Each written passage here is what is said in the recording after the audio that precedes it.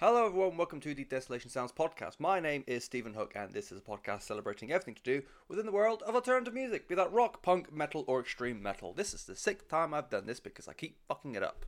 Coming up on this week's show, we're going to have a review from the new Metallica show, S&M 2 with the San Francisco Symphony, album reviews from Chelsea Wolfe, Blink-182, The Who, I haven't quite figured out how it's pronounced yet, and The Menzingers, and do stick around to the very, very end of the show where I have been given ultra super special permission to show off the brand new track from Bury-based thrashy punk black metalers Pissed, P-I-S-T.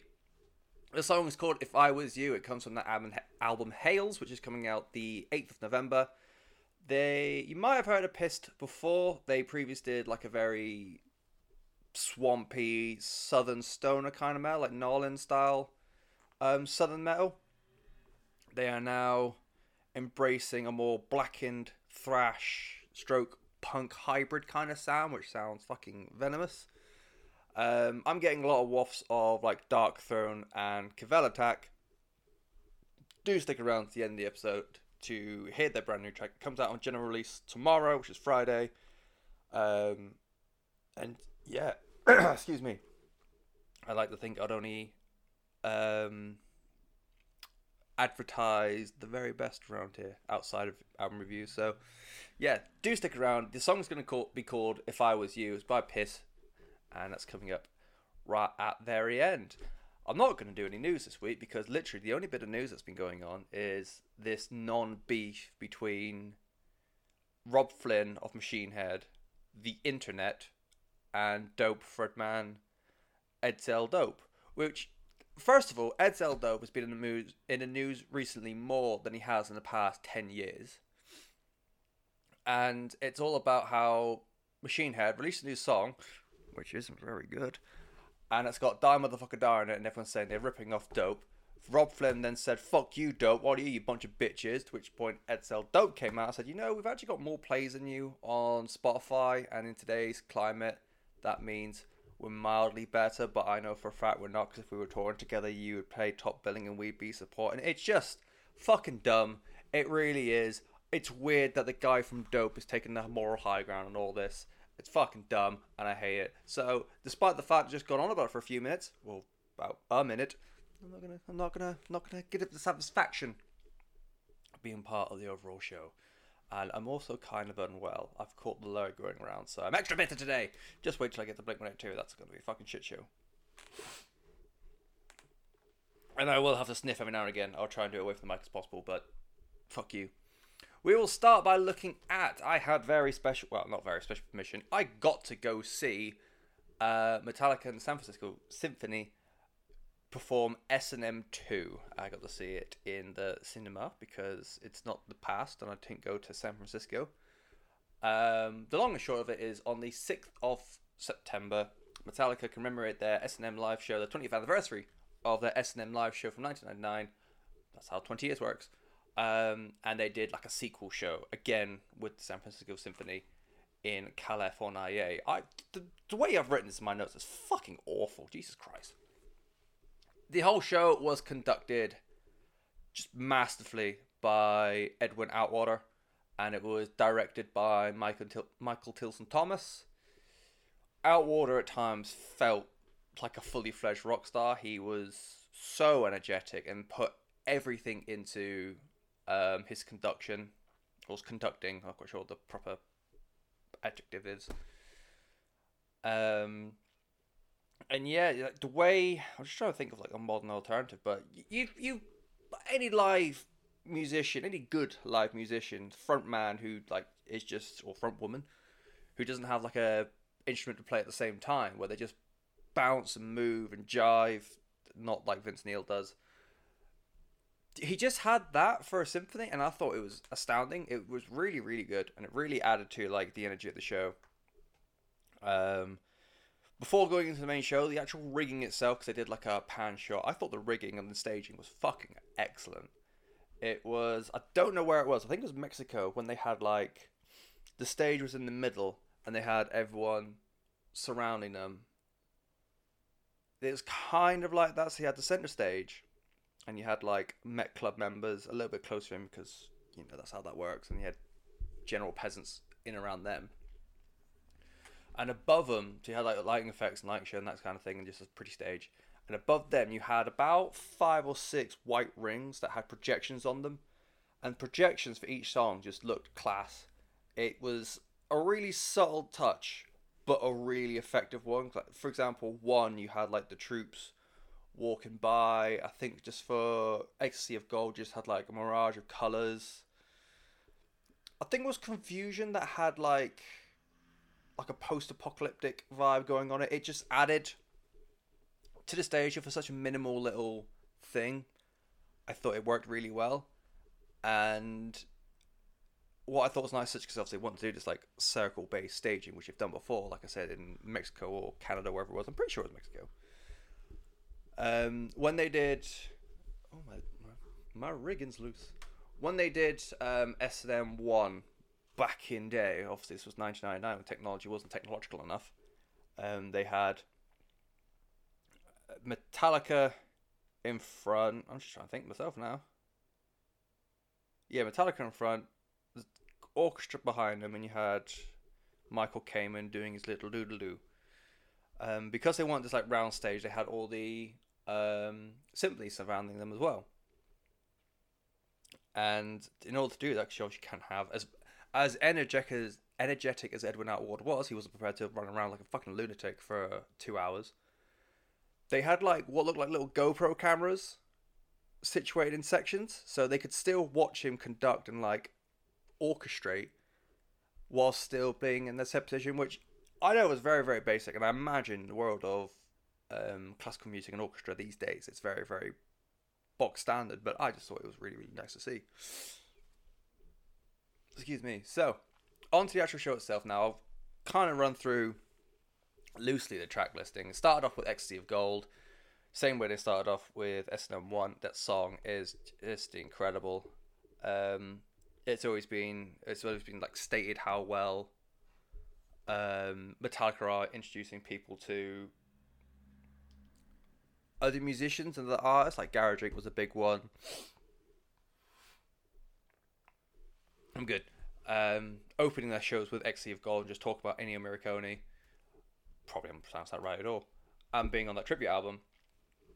It's just a brilliant piece of music. From there into Call of Cthulhu, again, same way they did back in the day. Really, really nice stuff. So far, so gravy. Into If Whom the Bell Tolls, Always Gonna Be Grey. The Day Never Comes, one of the first songs they didn't do from the previous show, because obviously it was made by then. I love that song. It was one of the first songs to get me into Metallica, get me to heavy music. So I'm always going to be a fan of that song. Ugh, I'm dying. Slowly than usual, but is slowly a word? I don't know. Into the memory remains.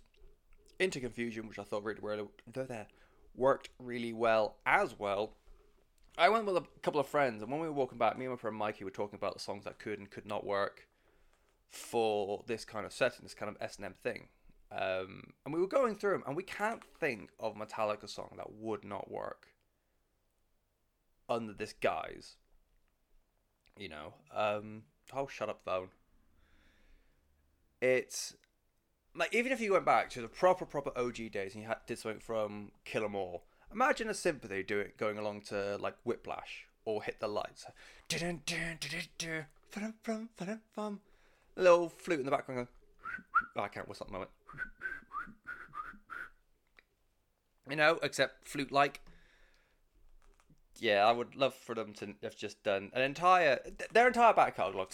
They're doing every song they've ever recorded with this S&M setting. Into Confusion, Moth into Flame, Outlaw Torn. Outlaw Torn might be as much as I've just said, all the songs work very, very well, and it's all very lovely. The Outlaw Torn might be the best song for this. One works really well with this classical arrangement. The Wherever I May Roam works very well. For Whom the Bell Toll works really well. I don't know why I struggle with that. The Call of Cthulhu, nothing will beat the Outlaw Torn. It's a beautiful song on its own. Podcast I listened to was referring to it as one of the most underrated Metallica songs, and tell you what, it's a fucking big claim, but it's not far off from the truth at all. But with this, it's just fucking insane. Oh my god. Oh my god. And the fact it's so long as well, you can just keep enjoying it forever. Into No Leaf Clover, one of the original songs that they wrote for the original S&M. It was always good to see that again. Kind of wish they would release that on its own. I'd like to see what it sounds like in the studio as well. And then they finished the first half of the set with Halo on Fire, my personal favourite song from Hardwired to Self-Destruct. So I'm always going to be big fan of that. It's wild actually, because I thought Halo on Fire would be the song from Hardwired, and I thought it'd work the best in this arrangement, and it does work very well.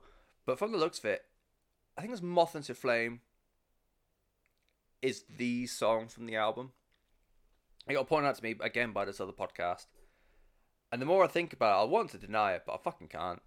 It's not my favourite song. It's a good song, but you know, Halo on Fire is better.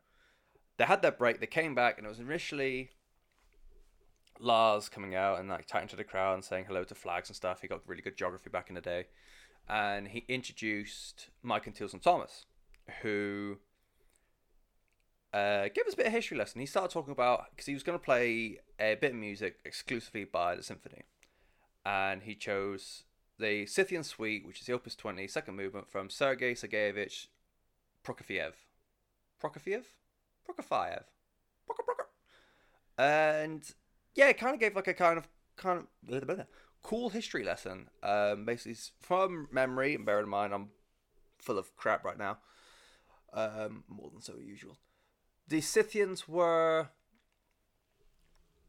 like a historical, I think, like warrior community. I don't want to say warrior tribe, but a warrior community who used the means around them to build a civilization, which is, you know, anyone who's played the Sid Meier's Sith series, it's a really hard sentence, will know exactly what that's all about. And they did the Scythian Suite exclusively with the symphony, and it sounded beautiful. It's really nice way to restart the show again, because for us in cinema we didn't get the intermission, but for them at the time they would have had time to like fuck off, get some drinks, and like cool down a little bit. This would have been like a really nice way of like settling back in. I can't remember how they did it back in '99. And then Tilson Thomas started going on about how he wanted to play a song called Iron Foundry by Alexander Mosolov. And he said it's all about, whereas Scythian Suite was all about a more archaic age, Iron Foundry was a bit more futurism, about machinism, and just, I did a bit of reading. It came out in the late 20s, early 30s. So it's all about what the impending industrial revolution. I think my time's all right. I never did very good at history. My teacher hated me, and I was on the geography side of class. And so they were like, we thought it was really fitting to have Metallica come out to this arrangement, but we played it to them, and they liked it so much that they wanted to play it with us. So on come Metallica and the symphony collaborated for a completely symphonic piece of music with Metallica on top, as opposed to everything else being Metallica with a symphony on top. And it was insane. I loved it. I would have loved if they did. If I'm going to be super nitpicky, everything I've got to say that's negative is super nitpicky. Like, I fucking adored S&M 1, and I adored this. It's too soon to tell if I prefer it to the original. Very hard, considering S&M might be one of the greatest live shows of all time. But I would love for them to do Ecstasy of Gold in Disguise, because they've done it in studio before with the symphony. Would have been insane. But Iron Foundry with Metallica and the symphony was unreal, and it was just, I can't put it into words. It was in awe of how they took a classical piece of music and then just Metallicized it. Sure. And yeah, it just sounded amazing. And from there, a really cool, somber performance. It was just James on his own without his guitar, which, that alone, just James standing there in front of a microphone with like nothing to strum, that's a weird sight, because this has been, what, nearly 4 years of seeing James at the front of Metallica with an axe. It's just him on his own with the symphony doing a classical rendition of The Unforgiven 3, which was, I think it was probably the boldest move they did for the entire set list, because of the trilogy of The Unforgiven, no one's favourite is The Unforgiven 3. The Unforgiven 1 is one of my favourite songs of all. It's probably, well, it's definitely my favourite Metallica song. Might be my favourite song of all time. And you would think if you're going to do any sort of Unforgiven song, even if it was like the full classical arrangement, it would be that. No, they did Unforgiven 3. I think James kind of fell. He looked kind of awkward because, again, this is nearly 40 years of him playing guitar to Metallica. Now he's just got to stand there, so he could, like, tapping his hands, looking around, trying to, like, make himself occupied. But it was just such an idyllic performance. The car alarm outside agrees. And yeah, it was just a somber performance. It was very, very, like I said, it was so different to see because of like the variables between James and the symphony. But amazing. I think looking at these set lists now, the first half of the second half of the show was all about them getting their ideas out, and they want to experiment, they want to go outside the box, because that's what Metallica have been doing for fucking years. You know, not many metal bands want to do this in the first place, let alone do it a second time. They wanted to go, you know, a bit more of a commercial route, and then still come out smelling like roses ish. They wanted to make a film based around their music, with them actually having a say in what does and doesn't go in. You know, they wanted to make that experimental album with Lou Reed. They are, as much shit as they get, they are one of the most forward-thinking bands, and one of the most idea bands, like, in metal right now. And it's refreshing because, well, it is and it isn't, because it's refreshing the fact that the bands like this exist, but every single time they do something, it just gets blasted. And like, I'm not gonna sit here and defend Lulu. I thought it was fucking shit, but you can say it's shit, but you can't say that it's not at least something different. It's new, it's creative. Same with this, and same with doing a performance like this, because it is stripping away everything that people know from Metallica in a Metallica song and just recreating it, and it worked really, really well. James on the whole show's performance, considering all the health issues he had recently, he's come out saying he's having to battle some alcoholism demons again. So best wishes to him. He sounded completely.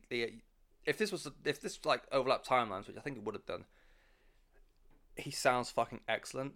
He's a man who just audibly has not wavered at all. The band themselves, Kirk Hammett has probably looked 27 for the past 40 years.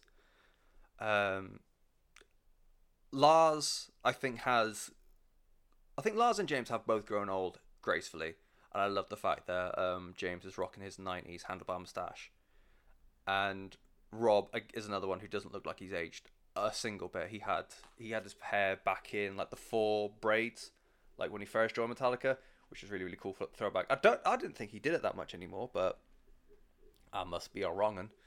Anyway, yeah, the whole band of just time only seems to focus on certain people at any one point. So for Unforgiven 3, it went into All Within My Hands from Saint Anger.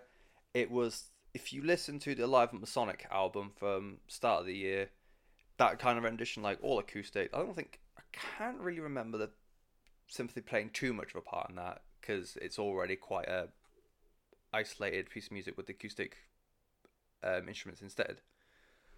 And again, to be nitpicky, I'd love to have heard Saint Anger with the orchestral performance or orchestral background, but that might have been a step too far for everyone else.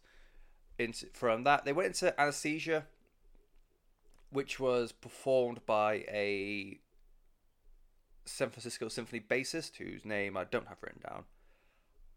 And that, of everything, out of The Unforgiven 3, Iron Foundry, Ecstasy of Gold, even Outlaw Torn, this was the most awe-inspiring part and the most just fucking unreal piece of music. Just one guy. I always thought like the big double bassist, you always had the pluck. He was is it strumming when it's with a bow? He's basically playing it like I'd expect a cello to be played. Well, like that again, that big bow thingy. I'm not very good with music, as you can tell. And it was just him, an electric upright bass, wah pedals, distortion pedals, like how, like the kind of things Cliff Burton was doing back in the day. Because of my age and because of how late into their career I got into Metallica, Cliff Burton for me is just the most literal form of the word legend, because I've got nothing concrete to say of how good he was. There's been stories and stories and stories, and there's like little clippets of live videos here and there, but you look at a lot of the modern day musicians, like everyone says like the next big thing. When Gent first popped and then was like, look at these super technical guitarists, there was videos of them everywhere. Like, you know, Burton being around in the 80s wasn't that much compared to today's standards, so having his gravitas has just sort of been filtered down over the years and like fed down to me. This was the first time it ever put into perspective to me, because what this guy was doing on the upright bass, to me, is what Cliff was doing back in the day with your more traditional based or electric bass guitars, and it was just captivating. The things he was doing, the sounds he was creating, just the overall performance of this one guy performing Anesthesia and just like a general bass solo, it was amazing. It was so fantastic. And yeah, it said like a whole, like, big fan of Burton. He wanted to like recreate this piece, and yeah, it worked incredibly well. Like I said, I don't have his name, but if nothing else, seek that out. Hopefully someone will fucking put a video of it just isolated, and it is it's just emphatically, there's my knuckles, just one of the best things about the show. And then from there they went back to playing the hits. So Wherever I May Roam, Into One's always going to be great in this setting. Master of Puppets, Nothing Else Matters, and they ended with Enter Sandman, which always going to pop the crowd, always going to be a really strong ending song. The show was insane. The show was fucking great. I loved it. Like I said, S&M 1, Isolated Alone, probably one of my favourite albums of all time. Probably one of the best live shows I've ever watched in any sort of guise, either in person or on DVD. And it's just, I love this sort of thing, and I've talked about before having other bands do it, and I'd love to see more. My only nitpicking little suggestions were just a few more songs, a few more, like Fade to Black I think would have been really, really great. Saint Anger, The Unforgiven 1.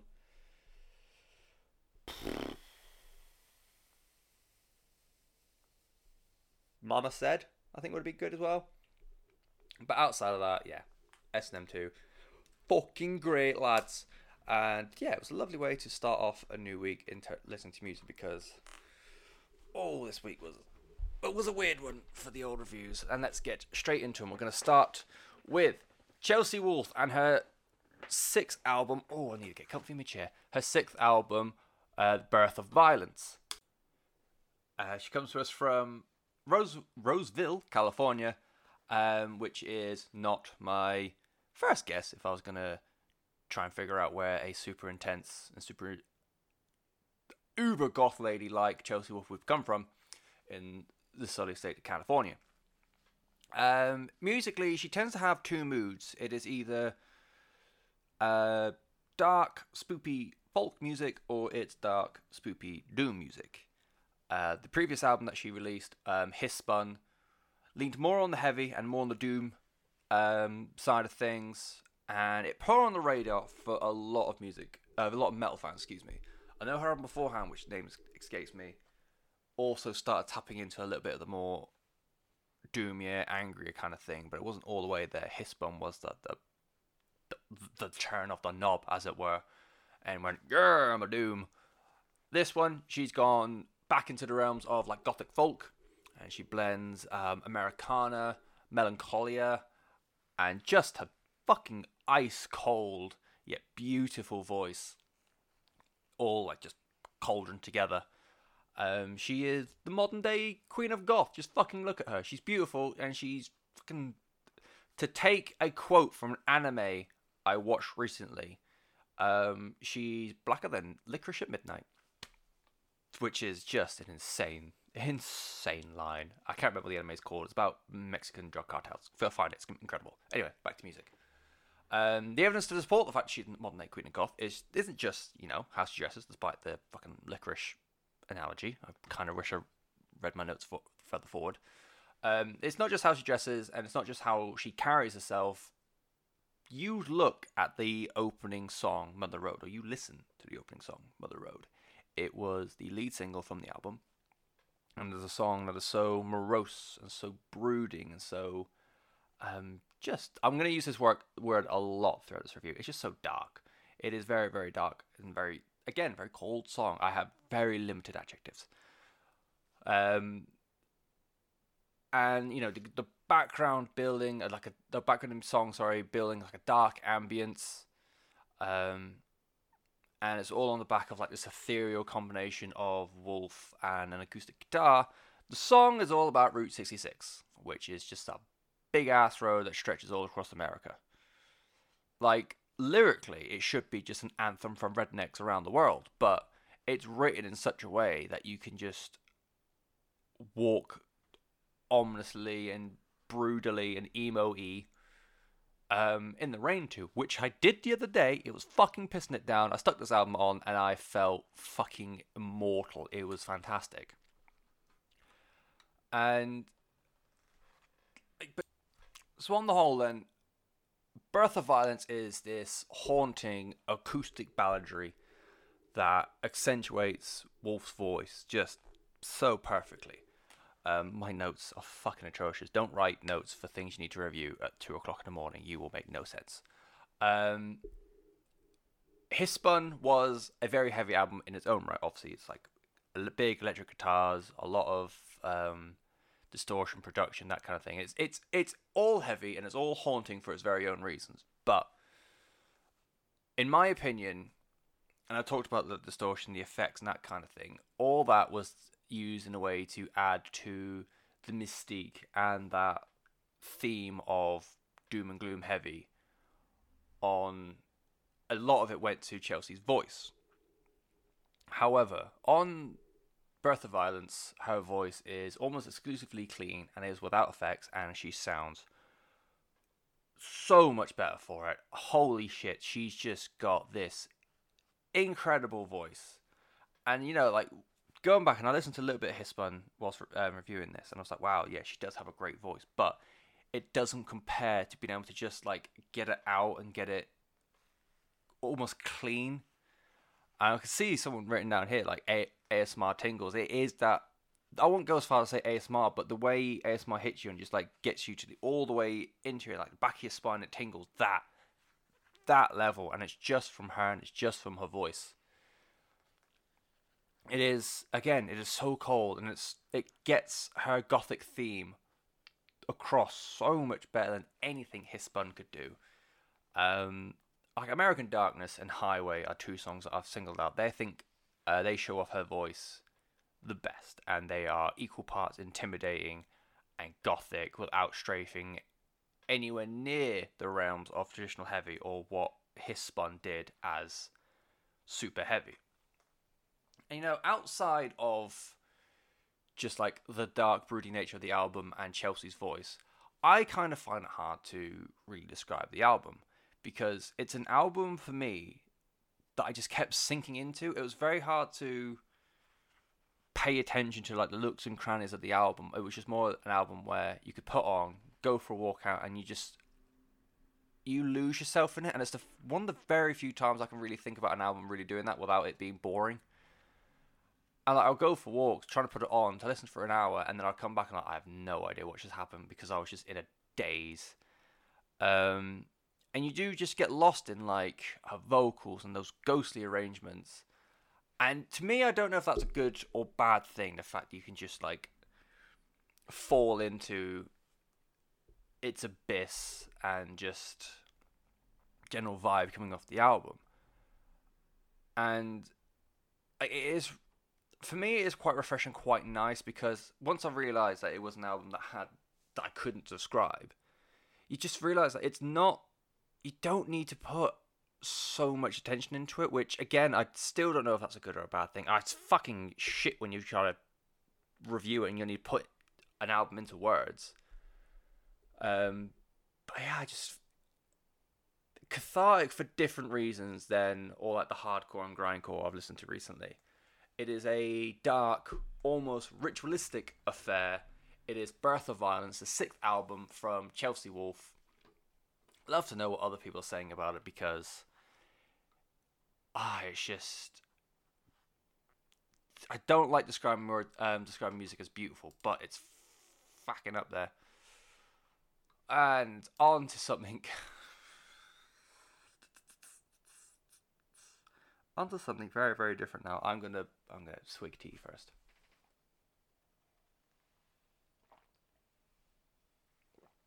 Excuse that dead air. Okay. Are we ready? The album is called 9. It is by Blink-182. It is their 8th album. I'll get to that. And I found out only doing this. They're from Poway, California. Never heard of Poway before. Everyone knows the sound of Blink-182 by now. Pop rock, pop punk, alt rock. A little bit of like hippity hoppity undertones underneath, thanks to Travis. 9 is the 2nd album with Matt Skiba from Alkaline Trio, among others. And it follows the actually quite enjoyable California. I remember getting California and thought, wow, this is so great because it's so much better than Neighborhoods. And it's an album that hasn't aged too well for me, because I have gone on a bit of a tirade of trying to find actual pop punk instead of like commercial pop punk, if that makes sense. Which, if anyone's been listening for the last year or so, hopefully will know what I get what I'm saying, even words and such. The reason it's called 9, even though it's album number 8, is because Mark Hoppus counts Buddha as an album. The demo album from before they... I can't remember when the timeline it fits. But basically, he's counting Buddha as an album. That's why it's called 9, not 8. But Mark is wrong, so who really gives a fuck? It was produced by rock's greatest enemy. It was produced by a man called John Feldmann, who you've probably heard a John Feldmann album. He is also known as the frontman to Goldfinger, a skater punk turned ska punk turned pop punk band that I think were really, really big in the States, but did jack shit over here. Can't think why. And he produced California, which explains like the uber pop moments, but then the reason why we have this uber pop punk these days is because of Blink-182. So it worked quite well for them for California. Since California, Feldmann has produced for the likes of One OK Rock, The Struts, Mayday Parade, State Champs, and Black Veil Brides. In 2019 alone, he has produced for the Fever 333, 311, The Fime, and Ashley Tisdale. Because who the fuck needs an album from Ashley Tisdale in 2019? He is simultaneously the best and the worst man for this job of producing the new Blink-182 album. Just what? I've put in my notes there just like, what is this? I spent 45 minutes last night trying to figure out how to start reviewing 9. I was thinking, do I do it track by track by track? Do I do the good then the bad? Do I do the bad then the good? Or should I just ignore it altogether and go straight into the Who? Or the Who, whatever they're called. Because it's it's not. This is not going to be a positive review. Let's just say that. I decided we will start with all the good points. I want to get all the good points out there because there are some good points. As much as I'm going to rag on this album a bit, there are some good points to this album. First of all, Matt Skiba sounds fucking amazing. For those who are aware, Matt Skiba, like I said, he's a member of the band Alkaline Trio. In fact, he's one of the co-frontmen of Alkaline Trio. They are a pop punk band that's an actual pop punk band. Punk rock music with commercial sensibilities and mainstream appeal. And they are a lot of fun. They never really exploded in Blighty that much. They've got Save Me, which had a song, which the music video had Kat Von D in it. They had another song that broke over here that I can't remember off the top of my head. They had Armageddon that was on Tony Hawk's Underground soundtrack, which is a great song. And in the years since, I think they did very well in America back when pop punk was cared about. And they have since maintained a bit of a cult following. More in the States, but there's like a global cult thing as well. I'm going to stop drinking X cold now. He replaced Tom DeLonge. DeLonge? Never quite actually be sure how you pronounce his name. Tom DeLonge in 2015 when he left. And that's how you replace someone, because they leave. And on 9, he adds a bit more of an edge and a bit more of an oomph, a much needed oomph to a lot of songs. His choruses on songs like Dark Side, Runaway, No Heart to Speak Of. I fucking butchered that in my notes. No Heart to Speak Of. His natural punk voice serves as the songs very, very well. And he often teeters just into a full punk yelp. Not all the way, because this is a no fun done kind of zone, but just a tittle little bit. Elsewhere, Travis Barker remains the coolest drummer in pop punk, but then again, that's like saying the best part of going outside is going back inside again. They're just mutually agreed statements. And honestly, the best parts of this album are the parts that sound nothing like the rest of the album, which I know is the really super clever, like, got him kind of review, but legitimately, that No Heart to Speak Of chorus is on par with Stay Together for the Kids. Dark Side could be a mid-tier song from California. Happy Days is probably the closest thing you'll get to a standard Blink-182 song. A lot of people have been comparing that to Feeling This from the self-titled. It's for now. And yeah, just so legitimately, the best musical moments of 9 for me are the parts that don't thematically match the rest of 9. And now the parts that on to the worst parts. They're the bad parts of the album, which continues another fucking page. This is a painfully dull copy and paste piece of music. It is just rubbish. Not shit, not crap, not vile. It's just rubbish. It's so boring it can't even be a swear word. It's just rubbish. Why would you, like, as much as it's not even opening song, is it? Why open your record with what equates to a really shit All Time Low B-side? Which in itself, All Time Low, their entire discography is a bunch of Blink-182 B-sides. You're now on C-sides of your own music, pal. Like, why would you pepper all the best parts of your album in amongst some of the most vapid music being released all year? Like, the types of chorus I was talking about a minute earlier are led in by some of the most pathetic verses. Like, Runaway, it's led in by this line. Feed me in the sun, I'm melting like a popsicle. Give me the flu, I'm dying in this hospital. What the fuck does that even mean? What does... What? Leave me in the sun, I'm melting like a popsicle. Give me the flu, I'm dying in this hospital.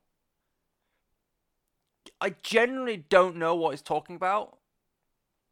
And I know, like, I've read that the album is about, like, mental illness, relationships, or your standard pop punk affair, modern pop punk affair. But what the fuck does this line mean? Happy Days, again, people keep saying it sounds like Feeling This. It sounds like they're recording a bad cover of their own music now. Is that a C-side, or is that D-side, or is that just shit? The octaves on Pin the Grenade, fluctuate more than a fucking sine wave. And Hung Over You could genuinely be a really, really great song, but it's dampened by some fucking twatty lyrics, and I don't even know what the fuck that pre-chorus is, but I know I don't like it. And these are all like they're the songs with positive qualities, and they're ruining them with their shitness. Like, the songs that are like shit across, like, from start to finish, I Really Wish I Hated You can just get in the fucking bin. Oh my god, I knew that song was gonna be a fucking dumpster fire of a song as soon as I saw the song title. And a fun old story, I got like a soft demotion at work recently, and that was when we were one of my last shifts is like the slight higher position. We tend to listen to music about it, and my friend put on like a general pop punk playlist, and a lot of it was Blink-182, and it got to this song. This was one of the last songs I heard on shift before I had to get stepped down and put back onto like my lower position. That's how good this song is. It fucking killed my job. It's bull achingly bad. Apparently, like, to move on, apparently the song Heaven is all about a mass shooting that happened near Mark Hoppus's house last year. Okay, it's fair enough. There's no joke about the song meaning or what's the fucking word? The song subject. But this is the chorus, right? Angel wings at the bus stop, halos left on top of the bar, heaven doesn't want me now, heaven doesn't want me. A, what the fuck does that first part mean? B, heaven doesn't want me on a song about a mass shooting. Am I misreading that, or does that seem a bit harsh? The rest of the song, like the lyrics, I haven't got them up now, but I remember reading them and thinking, if I didn't read the fact that heaven was about what it's about, I would have thought it was some really shitty love song, like some breakup song, like, oh, we've broken up, and you know you don't want to see him anymore, so that's fine. Like, going on like that, along that narrative. They split up, the other person doesn't want to see him anymore, so they're feeling suicidal, but either something stopped them committing suicide or they survived the attempt or whatever. Angel wings left at the bus stop, that could be them breaking up, like used to get the school bus together or whatever. Heaven doesn't want me now. Heaven is saying, don't kill yourself, there's still plenty more fish in the sea. That narrative makes more sense than a fucking mass shooting. Right? You haven't broken up, the other person's just dead. That's what I think the actual narrative is. Five Sauce would even turn away Blame It On My Youth. That song is just tripe garbage. Ransom's just fucking shit. That's the review for that song, because why should I put in more effort than they did on that song?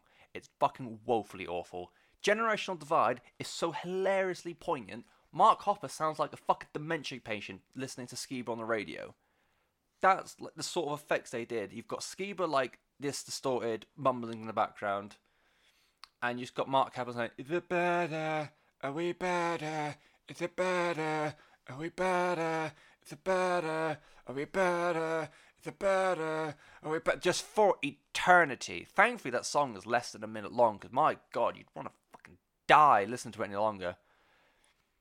People have pointed this out. Like, I read a few reviews trying to like help me put all this shit into words, but a few people point this out. Who is writing this album? Is it Mark Hoppus as a child? Is it, or like a young teen pubescent bitch? Is it Mark remembering his childhood, or Mark writing someone remembering their childhood? Is it Sobek, the pantheon of fertility and crocodiles? Who the fuck knows? No one knows. That's who. No one fucking knows. Blink-182 seem to be in this weird middle ground at the moment where they're trying to be mature, yet remain relevant to the youth of the day, which sounds like a difficult task, and from the sounds of it, it fucking is. But they managed it 16 years ago and they're self-titled. Why the fuck are they struggling now? You know, I know they were like in their 30s back then, younger, more in time with the youth. But he's actually got kids now. Like, at one point, why did he not say, like, daughter, does this sound right? Nah, dad, it sounds fucking shit. If you made this line instead, it's like, thanks, daughter, I'm going to make millions now. You bitch. usually, even if there's an album that's come on and I review and I don't like it, and I'll like awkwardly say I don't like this bit or I don't like that part, because like I tend to aim for smaller bands anyways, and saying their music shit just sort of like a bit of a deterrent, isn't it? But I still encourage people to go and listen to it, because everyone's taste is different. What I think I really enjoy from one song and then putting onto a playlist later might be like, oh, actually that was the best song and it was only okay and now it's kind of shit. Someone else should listen to this because it might be absolutely their thing. The Afixion album, for example, I really didn't like the Afixion album, but I knew a friend of mine would absolutely love it. And as soon as I put a review about it, he messaged me saying, oh, I actually really, really like that album. The same fucking guy. I know exactly who this is catered to. With Nine, I have no idea. I usually encourage people to go and listen to new music, because you need to explore new music, you need to expand your own horizons, you need to find out what you like and don't like. Don't fucking explore this. It's going to be awful. You're going to have a bad time. I've started watching South Park recently. You're going to have a bad time, Kay. Oh my god, felt good to get out of my system. The album's called Nine. It's the album number 8, because fuck you, that's why. It's by Blink-182. Who gives a fucking shit? Let's move on to The Who. All the Who. I'm still not quite sure how to pronounce it. The album's called Gereg, or Gerej, or I'm going to go with Gereg, just because it's easier. Oh, fuck me, I need to calm down first. Okay. We're calm. We're going to give The Who the time and energy they deserve. Namazed. The Gereg is the debut album from The Who, or The Who. They are from Ulaanbaatar, Mongolia. I'd like to think I got that right first time. And they are marketed as a folk metal band. And if you're anything like me, it conjures up ideas of Korpiklaani, Skyclad, Cherryshas, that ilk. It's not that at all. It's very much not that. What it feels like is very traditional folk music with a Western rock drummer and Western rock influenced songwriting. Tengar Cavalry. Everyone keeps saying like the Who are like the first and like the best people to do this. Tengar Cavalry did it first. Tengar Cavalry did it better. Tengar Cavalry did it with, they had melodic death metal and then put the Mongolian folk stuff on top. This separates itself from that identity because the Who, there's not an electric instrument that I can pick up on, at least. It's all on traditional instruments, apart from the drums, obviously. It's all traditional instruments, just with like hooked up in the same way you would hook up an acoustic guitar for a live performance. And because of that, I feel like it's a bit of a stretch to call this a metal album, because I feel like it's got loads of rock elements to it. It's not just me saying it's not metal because it hasn't got guitars in it. Just the speed, the kind of riffs that they do, and just the overall arrangement. It doesn't feel very metal to me. It's got way more rock influence than it does metal, but that's an argument for probably another day, or about 30 seconds time when I start reading the rest of my review. I wrote this a few days ago. The way they employ their instruments are similar to guitars in the same way Apocalyptica did it back in the day on cellos. But again, yeah, even Apocalyptica, I think just the way they produced their sounded heavier, and that's why it went to more metal than rock kind of things. And what I thought was kind of cool is they used their throat singing to diversify their sound. So you had Galar and Enkush. They tend to be co-leads, so they would like bounce off each other, and many of the co-lead vocalists would. And then I believe it's Jaya and Temka who would employ more like mid to low range atmospherics with their vocals. I think, because I think all of them contribute vocals in some shape or another, and this was just me trying to cobble it all together. But basically, you got the two leads, you got two backing vocalists, but they're not just like backing up what the other two sing. They are actually adding to the overall wall of sound that they are trying to conjure up together. And like again, the Western rock influences in terms of like songwriting there as well, because a lot of songs have like a very general song structure of verse, chorus, verse, chorus, verse, chorus. And for a few of the songs as well, they have crystal clear choruses. You got the build up, you got the key change, and you got like a really bombastic kind of thing. Like Uve Uve U and Shug Shug and the title track are all like big examples of that. And for me, the realization that this won't be a pulsating, bopping folk metal deluxe affair, and as I said, a bit more of a low simmer, came as a surprise, and I was kind of ready to write it off immediately. And then I listened to Blink-182, and then I listened to this again, and then you just, once you start embracing the fact that it's not going to be Korpiklani, but Mongolian, and you start to realize what they are actually trying to do instead, it becomes a very easy listening kind of record. The first standout track for me is The Great Genghis Khan. Genghis Khan, also another name for Genghis Khan. It's a slow builder that leads to an almost metalcore style riff in the chorus, which I just couldn't stop listening to over and over again, trying to figure out which band it reminded me of. Still can't. That's why I call it metalcore riff instead. And in songs like this, it is fascinating to hear how they employ their voices as well as the instrument to get that rock personality out. Again, like I said, two in front, two in back. Shug Shug for me is the star of the show. It steals the show from the lead singles Uvu Uvu and Wolf Totem, and is one of the more upbeat songs on the album. Each member plays their part so fucking well, and I'd say it is the most traditional rock song out of the entire album. Again, each member plays their part so well. They know when to simplify the string arrangements and when to bring them back in for the chorus. Galar and Inkush know how and when to affect the vocal range for the song. Jaya and Temka use their voice for the atmospherics. It's just put together really, really well, and I think Shug Shug is a really, really great song. Elsewhere, Uvu Uvu, you can see why it was used as the big single. I prefer it to the other one, Wolf Totem. A lot of classic rock structure with a really catchy vocal hook in there. Shireg Shireg is another one. It's a bit more one of the subdued tracks, but just a wall of sound in the chorus. The verses were very middling, but the choruses are fucking beautiful. I just realised I don't like using the word beautiful to describe music. I've used it twice today. And yeah, I will use it. It was a fucking beautiful arrangement for the chorus. A very low vocal build juxtaposed with really delicate flute playing. Except less fucking demonic because, again, I have a cold. Feel sorry for me. I have a cold and listen to Blink-182. Fuck you. I found myself being fascinated by this album more times than I found myself enjoying the album, if that makes sense. To build an album around this idea is genuinely interesting. Crafting songs that adhere to Western music fans whilst employing their traditional backgrounds is very remarkable. It's, again, similar vein to Tengar.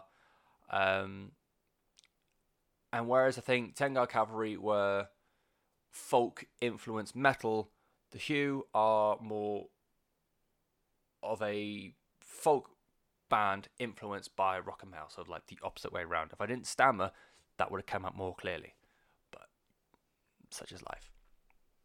I think it will be divisive with the throat singing, but get past that and I think this can be a really chill, easy listening kind of album. I think between The Who and Chelsea Wolf, you've got two albums there which you can put on and you just find yourself losing yourself into a bit.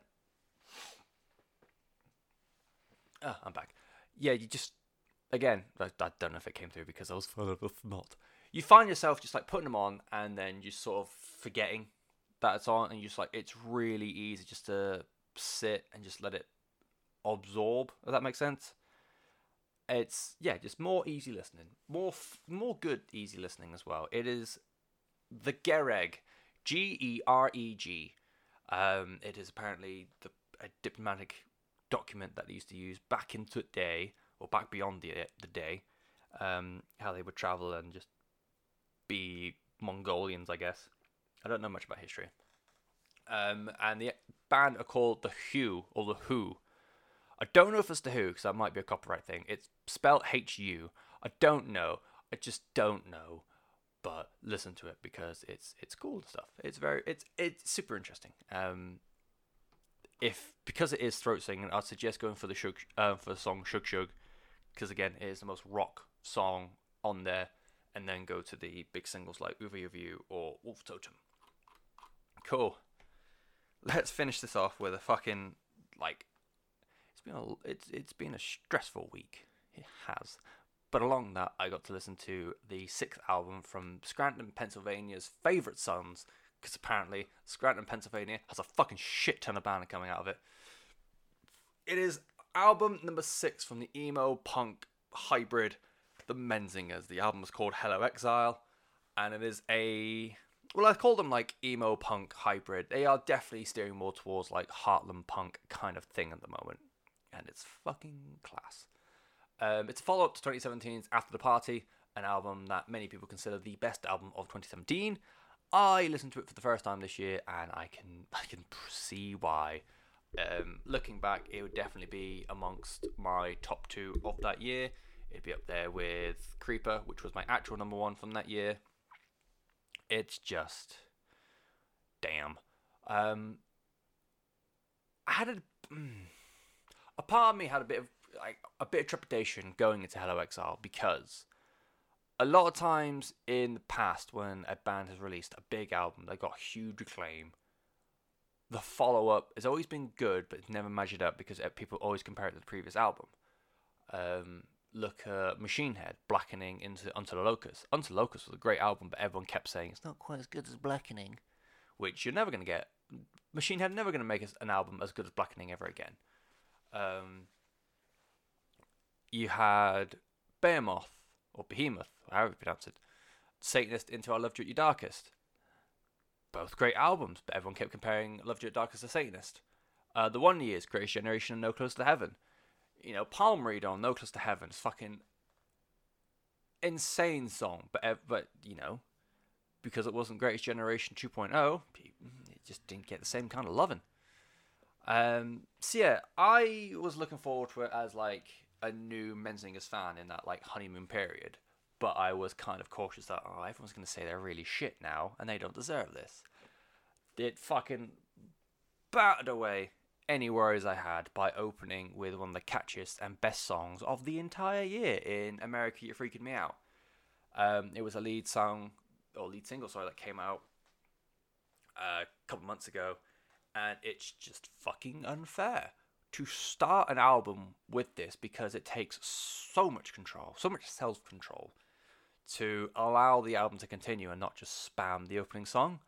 Like, when I first started listening to this week's allotment, I think I might listen to... I was just walking to work, and I think I just kept looping America You're Freaking Me Out 4 times, and I was like, right, cool, let's get on to Anna. And I thought, wait, no, I'm at work, so I can't listen to it anymore. But a part of that's my fault, because I live so close to work. And I'm still late all the time.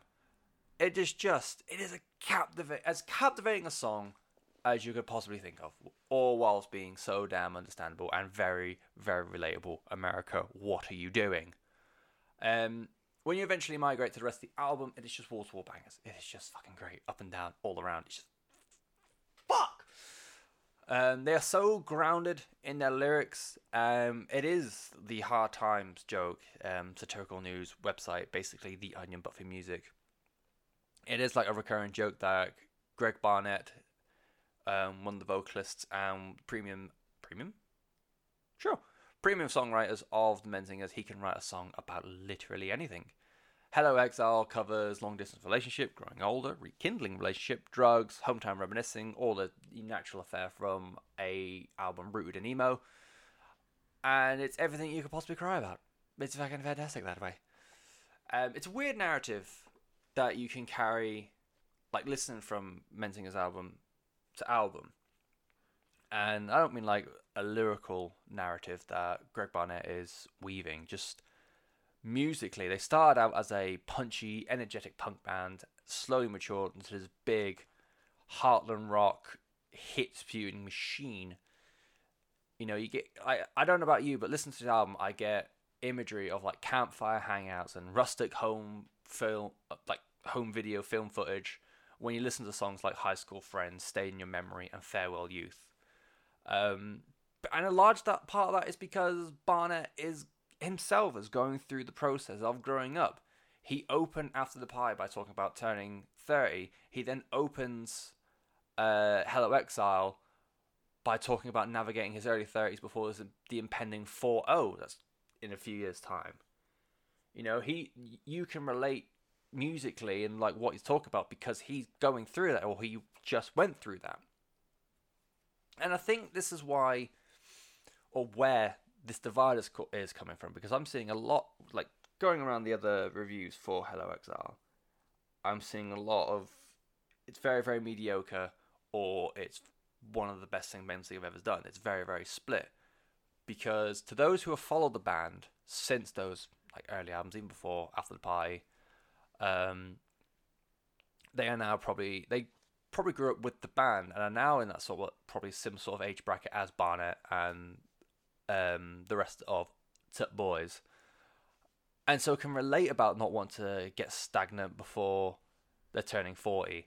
Whereas young twats like me and like even younger again, they just can't. Like, I'm going through a quarter life crisis now, and I'm not even 30 yet.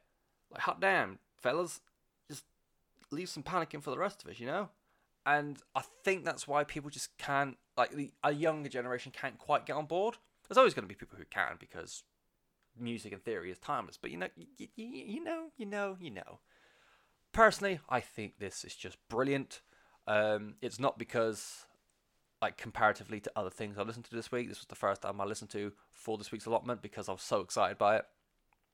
And, you know, like I said, I listened to After the Party for the first time this year, and I've become such a fan of the Menzels afterwards, and listening to After the Party and listening to The Freaks, a standalone single, and I am in that honeymoon period of discovering a fantastic new band.